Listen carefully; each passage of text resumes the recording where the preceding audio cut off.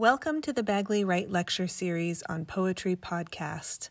I'm Ellen Welker, coordinator for the series, back with another gem from the archive.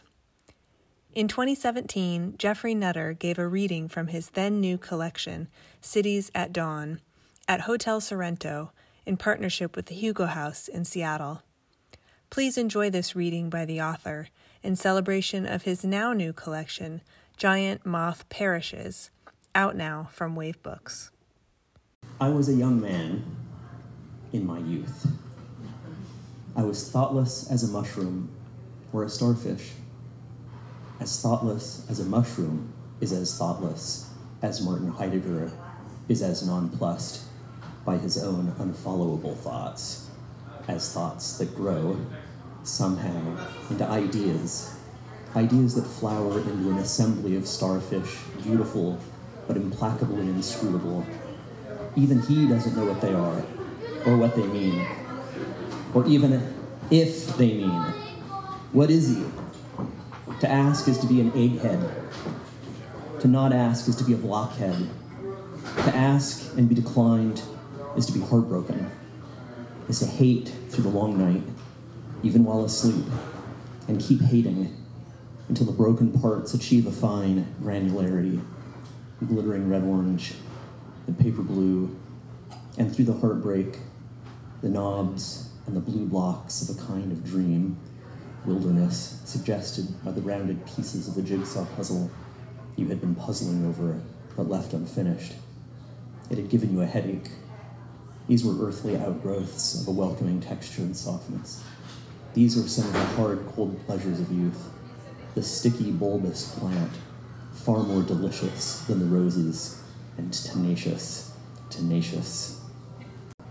My father was wounded in the Great War. He lost his face in a fierce battle. A flanking maneuver, a counterattack, a mission of forlorn hope. But which great war? One of many wars, one of many giant wars, one ordinary Titan war. And my father kept a glass cabinet of wax noses in his study and changed his nose several times a day. He had lost an eye in an offensive, a night operation, a minor skirmish, one of many small loose parts that are pulled together and called the Great War. Now he had a glass eye. One eye was glass and the other was pewter, though the pewter eye had been his eye before the war, before the bayonet charge, the reckoning barrage. These are among the things he carried: a steel jaw, a diamond tooth, a prosthetic limb, an arm to be precise, a hook for a hand, and he kept his eye, his tooth, a hook, a pair of pinking shears, and the rubberized semblance of a hand in a wooden case with small compartments, like a box of chocolates from the country where he had fought in the dikes and earthworks during the land war, the one between the sea war and the sky war. And he had children, too, besides me. There were children, legitimate children, and 2 or 3 false children. There were bastards, doppelgangers, changelings. There was a wax child, and a glass child, and a fire child, though the last was not a child at all, but merely a fire with which he lit his pipe. And he had a mandrake root, a mandragora, and a suit of armor made of bone.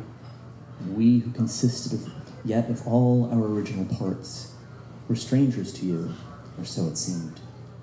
You had a gun kept on the wall near the head of a deer bearing very large antlers, and we were there crouching down in flower beds, watching you remove your flowered shirt, and we stood tall among the presences.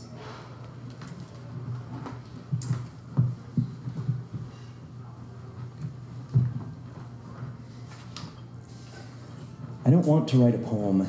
Oh boy. Okay. I don't want. This is called The Fable of the Man Who Played a Lute with His Mustache, which I guess is me. I don't want to write a poem about a shoe store in Queens. Not even one about a guy there playing a lute with his mustache. It is his mustache. Yet these were among the things we can pretend to have had a hand in choosing. while not knowing where the treasure of their striped row lie. Along the miles of blue stones, there, submerged so far below the star of day. And all the people in the books you've read, the ones you've finished and those you set aside, reopen the book, and there they are, no less real for having been forgotten. For if you could read your own life, you'd read one long sentence full of nested parentheticals, moving with the stately grace of a wish, always seeming about to be fulfilled. Are you imaginary in the long flowering vine of grass that creeps up to the door of a metallic room, and the strange paths, vibrant paths through the fruit-bearing trees, seated no doubt when you were a child, or even before, as that time you had walked another wooded path that led you to feral cats in a junkyard for old submarines, one of which, a cat, small and calico, gentle and seeming, nearly tame, and not a submarine, that seemed to lead to rust-eaten bridges over dried-up rivers, or bronze in great bronze shadows of sunlight. A fable. One day, a man told a bird to go fuck itself. It was a cedar waxwing, apparently, and I only heard this secondhand. The bird flew by and knocked the man's enamel snuff box out of his hand and onto the street where it shattered like an egg, was the way he put it. Then his story changes. It turns out it really was an egg, speckled, mottled with blue and rose-colored markings, small spots, dots, a slightly glowing pink tinge, a living egg that changed color according to how it was held up to the light and turned in the hand. Look, this is not a fable from Aesop or La Fontaine, nor a bright gloss on a Heraclitus fragment. A man argued with a bird, just one more meaningless entanglement in the series of entanglements that is life. And in the story, as it has come down to us, we're not told whether this antagonist was a tanager or warbler or just a simple sparrow. But we do know, and past all doubt, that this bird did not argue back, nor did it go fuck itself. And the man lived on forever in his rage, which became a small, coal-black robot, no bigger than a rivet, dipped in wood tar creosote. Brutal. Oh, man. Is that man me? I don't think so. I don't think I would do that to a bird. I hope. Okay. The first robots. Okay. One person made of snow, another rain, a third bunches of grass, and yet another discolored metal pipes welded together with puffs of steam issuing from the joints. You can help me to discern what they're saying at this, their meeting of the minds, where the significant others are just long plumes of bending grass, charged with blue-green current, where the significant other was one name in the roll call in a sheaf stuck together like the cold leaves of sea lettuce. In order to keep the laughter of the children ringing, we'll watch them turn the others against themselves, depleting themselves of all significance, until they are become so like one another in the winding room of spinning and weaving from which the storm can be heard tearing through a flat iron Versailles. Cylinders and discs, their spinach-colored hair, and the green flax grown on Gold Mountain. And then there is rain and snow, and grass that they had mistaken for people, or men who had taken for flax threshed from seed to recapitulate. They wanted to prove there was some hidden significance in men, that they might turn against them for their own ends. But who were they? The first robot was a man they made of grass, and snow and rain, and stuck all together with some kind of glue. And they stood by thunderstruck as it pulled up stakes and lumbered off like a grain silo on stilts. Let's all put our heads together. No, closer still, until we're singing, until we're one singing thing, a barbershop quartet, ridiculous, but harmonizing some old-time American popular song, Beautiful Dreamer, or Ezekiel's wheel, or Shaker Elder Joseph's simple gifts. They called Winston Churchill the Bulldog. With a gleam of amusement, the air grew denser when he entered with a gleam of amusement. Watch how the libertarians spruce up the palace of the sun, enforcing the grand social law that you had bought into. When I ate the goofball, I was brainwashed until glossy as a carrot. You have marshaled your various talents and even combined them with others. You have washed up like a pebble from the sea under the sun and foam, cochineal, half bird, half man, half alive, half aloft. Now deliver your oration, O child of modern children, children of married cities, where you see yourself tall as conceived by your double among the clouded relics, star maker of the earth, watchmaker, truing a star wheel.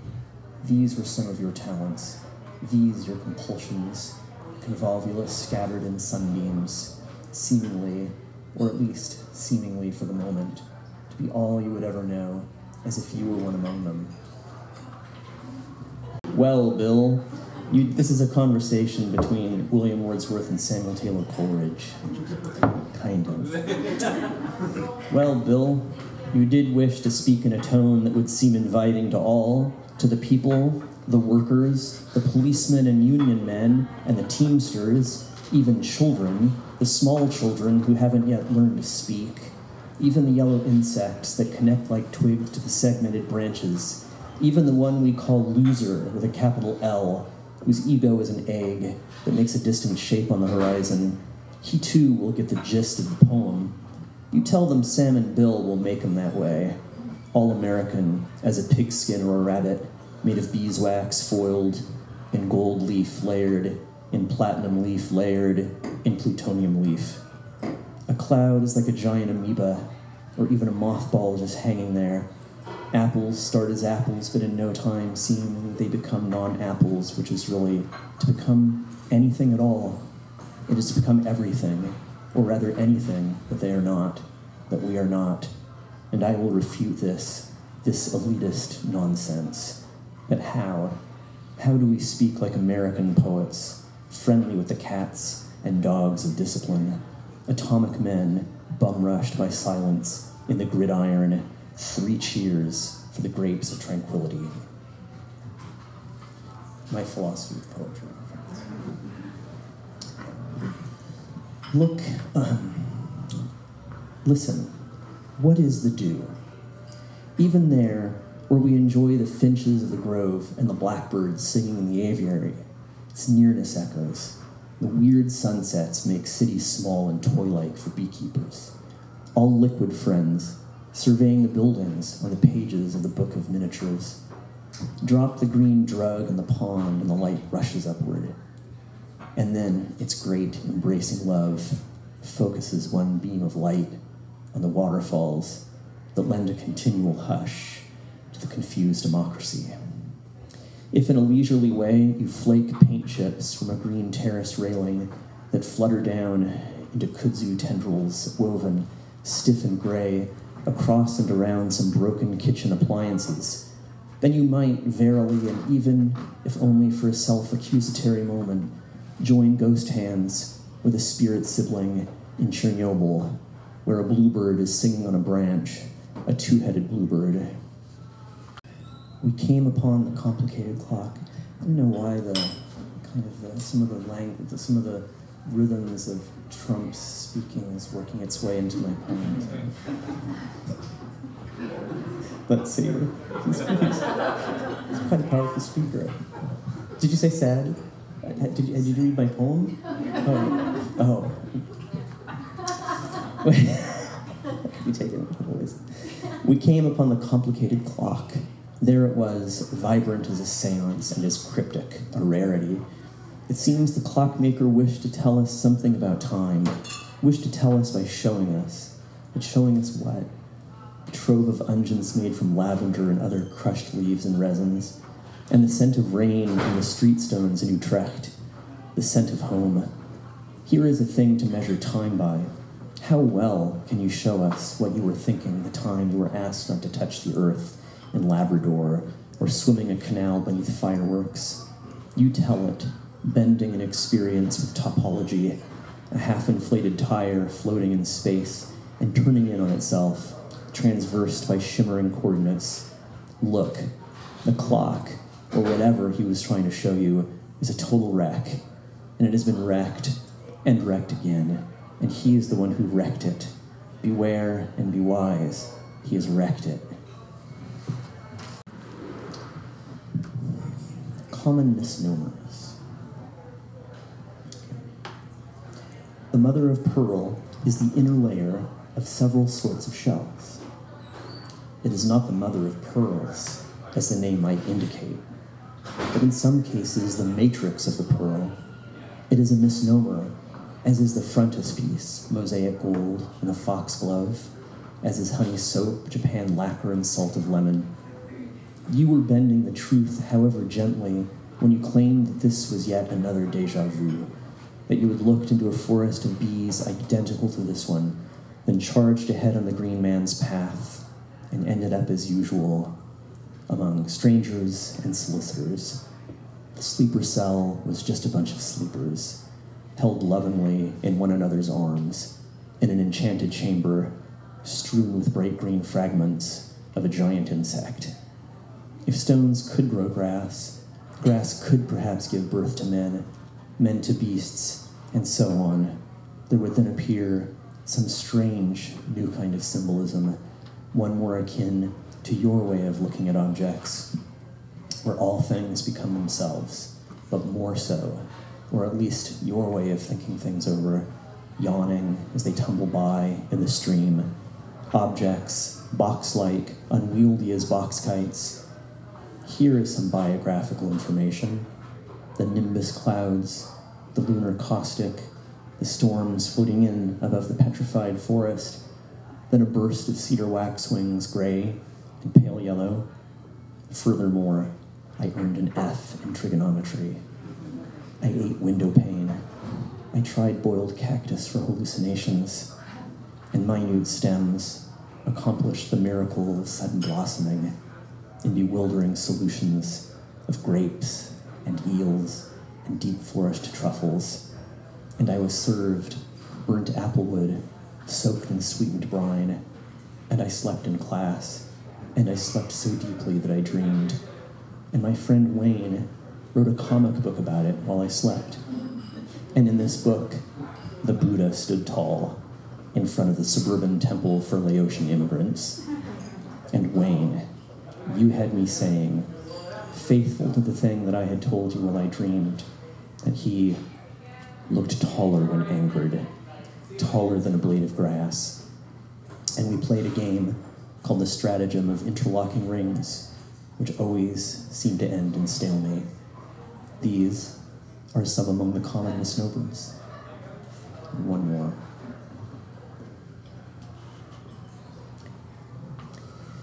In any shallow ravine along a train track, anywhere in these United States, one can always find, without fail, a discarded mattress slumped amid the desiccated bracken.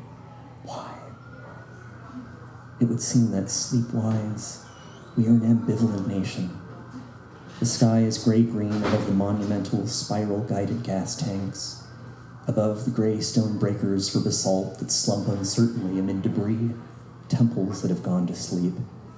And while you're reading John Needham's History of China, turn to the part on building stanchions for suspension bridges, or the myriad towers of wind farms, or the chapter on posterity, and how it lengthens away from you as through a haze, gray and turning golden, of futurity.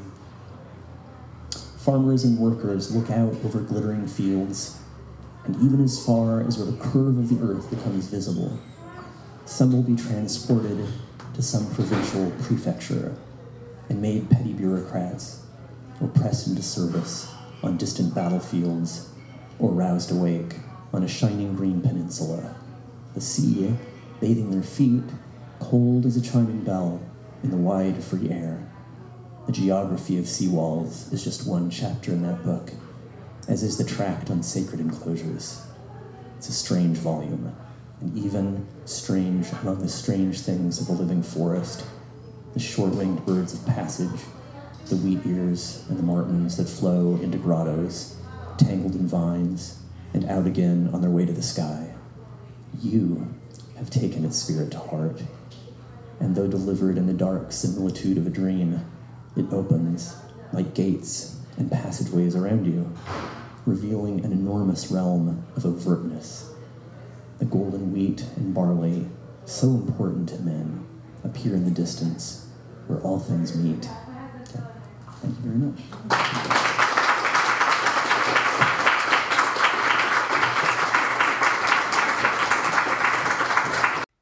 That was Geoffrey Nutter, reading from Cities at Dawn, published by Wave Books in 2016. Find links to this book, as well as his new collection, Giant Moth Parishes, and Nutter's essay, A Note on Concordances, at the link in the description for this episode. The Bagley Wright Lecture Series is a nonprofit that supports contemporary poets as they explore in depth their own thinking on poetry and poetics, and give a series of lectures resulting from these investigations. Lectures are delivered publicly in partnership with institutions and organizations nationwide. This podcast was produced by me, Ellen Welker. Music is I Recall by the Blue Dot Sessions, from the Free Music Archive, CC by NC.